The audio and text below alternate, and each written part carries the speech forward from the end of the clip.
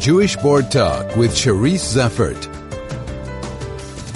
Jack Isacowitz was the chairman of the Springbok Legion, an ex-serviceman organization that was set up during and just after the Second World War. He was a very prominent figure and started off in the Communist Party, eventually starting the Liberal Party. His two sons, Stephen and Roy, are in Johannesburg doing research about their father and the role that he played in South African history. And they join me now to tell me more about this remarkable man. Roy and Stephen, welcome and thank you for joining me.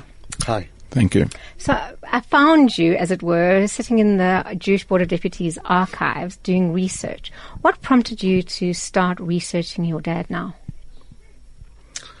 I've wanted to do it for a long time. But I was working and making a family and stuff like that. I'm a journalist, and I worked on various papers in Israel and outside Israel. And I decided about just over a year ago to retire, take early retirement in order to focus on writing this book and hopefully other books. So I finally did what I wanted to do for a long time. And Stephen, were you in with your brother all along, or how did you get involved? I'm not a writer. I've never written. But when Roy told me he was coming to South Africa to do the research and invited me to join him, I joined him. So I got pulled in at the last minute, really. And what kinds of information are you finding about your dad? We were young when he died. Stephen was 6, I was 10. And for reasons I can't explain, we never really asked our mother much about him. We picked up quite a lot following his death. But there are huge holes in our knowledge of him, of what he did. So we're mainly researching a timeline right now to figure out exactly what he did and when. We have vague ideas, but we're trying to cement those. And to a large extent we have through the research. Your research is taking you, so let's just, Roy, you live in Israel, Stephen, you live in Cape Town. You've come together to Joburg to do research. You're using the Board of Deputies archives. You're also at Wits University. Where are you finding the information? We started off in Cape Town, at the University of Cape Town and the National Library. That's mostly Liberal Party papers. We then went to the Alan Paton Centre at the University of Natal in Pietermaritzburg, which is also Liberal Party papers. We spent a week there. Then we came to Johannesburg, and we've been at the William Cullen Library at Wits and at the South African Board of Deputies. And so in all those places, you know how it works. You start reading one thing and then it makes reference to something else, and it's an endless task. You can just go on forever following leads. Are you enjoying it? I'm loving it, yeah. Has it taken you on a journey in a direction that you hadn't thought of you'd go on? Yeah, I've never done this sort of research. It's very new for me. I didn't know how things were catalogued and Dewey systems and all things like that. And so I'm loving it, yeah. And you, Roy, is it taking you on a journey that you didn't know? Are you finding things you didn't know? I'm not finding that much I didn't know. I'm hopeful that we will yet find some stuff we didn't know. But what it is doing is validating what we vaguely knew, what we really couldn't put our fingers on, but had vague memories of. And now we're finding my father's,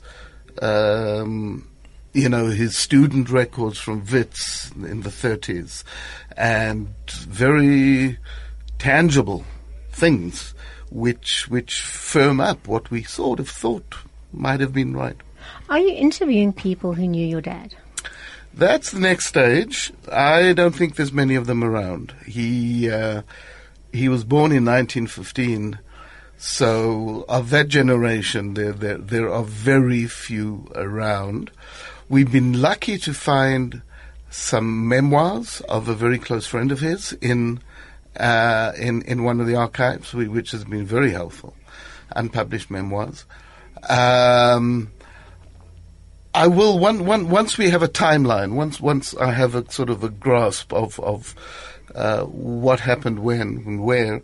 I will look up old associates, colleagues. I'm not expecting much.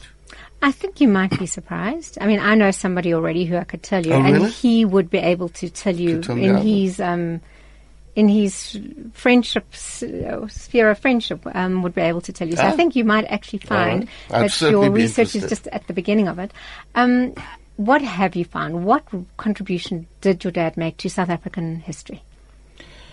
Well, he had a very political life. He was a pharmacist. Where was he born? He was born in 1915 in Benoni. In Benoni. Okay. Yeah. To immigrant parents. His parents. From Lithuania. Yeah. And then they moved to Johannesburg, and he studied pharmacy, and his two brothers also studied pharmacy. And then he went to Wits University to study psychology. And in 1940, which was his third year at university, the war broke out. And he went to Abyssinia, as it was called. And then he came back in about 1944 and formed the Springbok Legion. Okay, tell me about the Springbok Legion.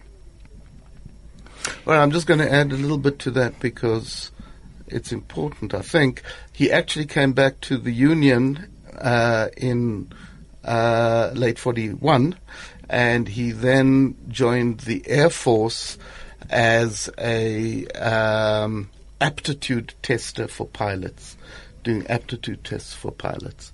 And I think that had echoes, I think, down the road. Springbok Legion was a organization of soldiers which began early in 41, but the intention of it was to ensure that ex-servicemen, people who were demobilized after the war, would have the conditions that they needed in order to survive and survive well, and to because many of them lost jobs when they lost money in various ways, and they needed to be recompensated. And where the Springbok Legion differed from others, because there were other ex-servicemen's leagues, was that it. What many people don't know is that not all the South Africans fighting for the army were white. There were many not whites fighting for the army, including a coloured regiment and so on and so forth. And the Springbok Legion stand was that those guys deserved the same rights as any other soldier. And that, of course, in the years leading up to the nationalist election victory in 48, was anathema to the trends, to what was going on in the country. And that put it on the radical left of South African politics. And the Springbok Legion was actually very short-lived. No, it wasn't. It existed from 41 to 56, I think, something like that. But it dwindled, and he actually left it in 52. Okay, so the one role that he played was in the Springbok Legion. He also played a role in South African politics at the time. Yes, in 1953 he was part of the formation of the Liberal Party of South Africa. And he was a senior person there. And then in 1960 he was detained in the Sharpeville emergency. And so one of my few memories of him is visiting him in prison in Pretoria. Right. And then he was released from prison in mid-1960 and got sick in 1961 and died in 1962. He was very young when he passed away. 46, yeah. 46. Which was better than his father, who died at 36. So both of you go for regular checkups. We've beaten both. Yeah, well done. So you lost your dad when you were small. You have probably less memories than possibly you do. No, I've got appalling memory. He has better memories. Really? Mm. Do you find that in this way, in a way, you're also healing yourself by doing research on your dad? That's a good question. Yes, well, in writing the book, you've got to make certain decisions about how to structure it. I don't think it will be a straight biography, because I don't think there's that much interest in his life as a biography. However, I think putting it against the backdrop of today and putting his politics in counterpoint to what's going on today, I think, in other words, playing around with the present and the past, including my experience of Zionism and his, and he was a Zionist. He did visit Israel. He was on the board of the Jewish Board of Deputies, on the executive committee, and I've lived in Israel for 47 years. So I think playing between past and present is what we'll do, and for me that'll be cathartic. Already is a bit, yeah. And you say you don't think there'll be much interest. You're going to write in a a book. straight biography. Yeah, so you're writing a book. I mean, just being in the archives, how important do you think it is generally for South Africans to capture this kind of history? Look, I'm a historian not by trade but by inclination, and I believe history is crucial.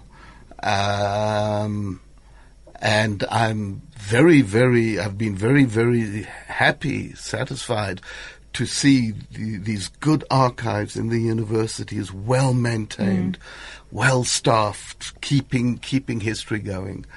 Unfortunately, not all archives are as good, but most of the ones we've seen have been very good. Because my feeling is we go through kind of cycles of interest in history and our own history, and then distancing ourselves as South Africans from history, and then engaging in history, and I don't know. No. I don't think I'm qualified to judge that. I haven't lived here for quite a while. But look, most of the world today, I think, is becoming distanced from anything that is deep, that takes effort. Our lives are cell phone lives, and we're not used to reading in depth and understanding things. And unfortunately, his life was a serious life. It's not going to be good for a tweet. So ultimately, you're writing a book. Yes.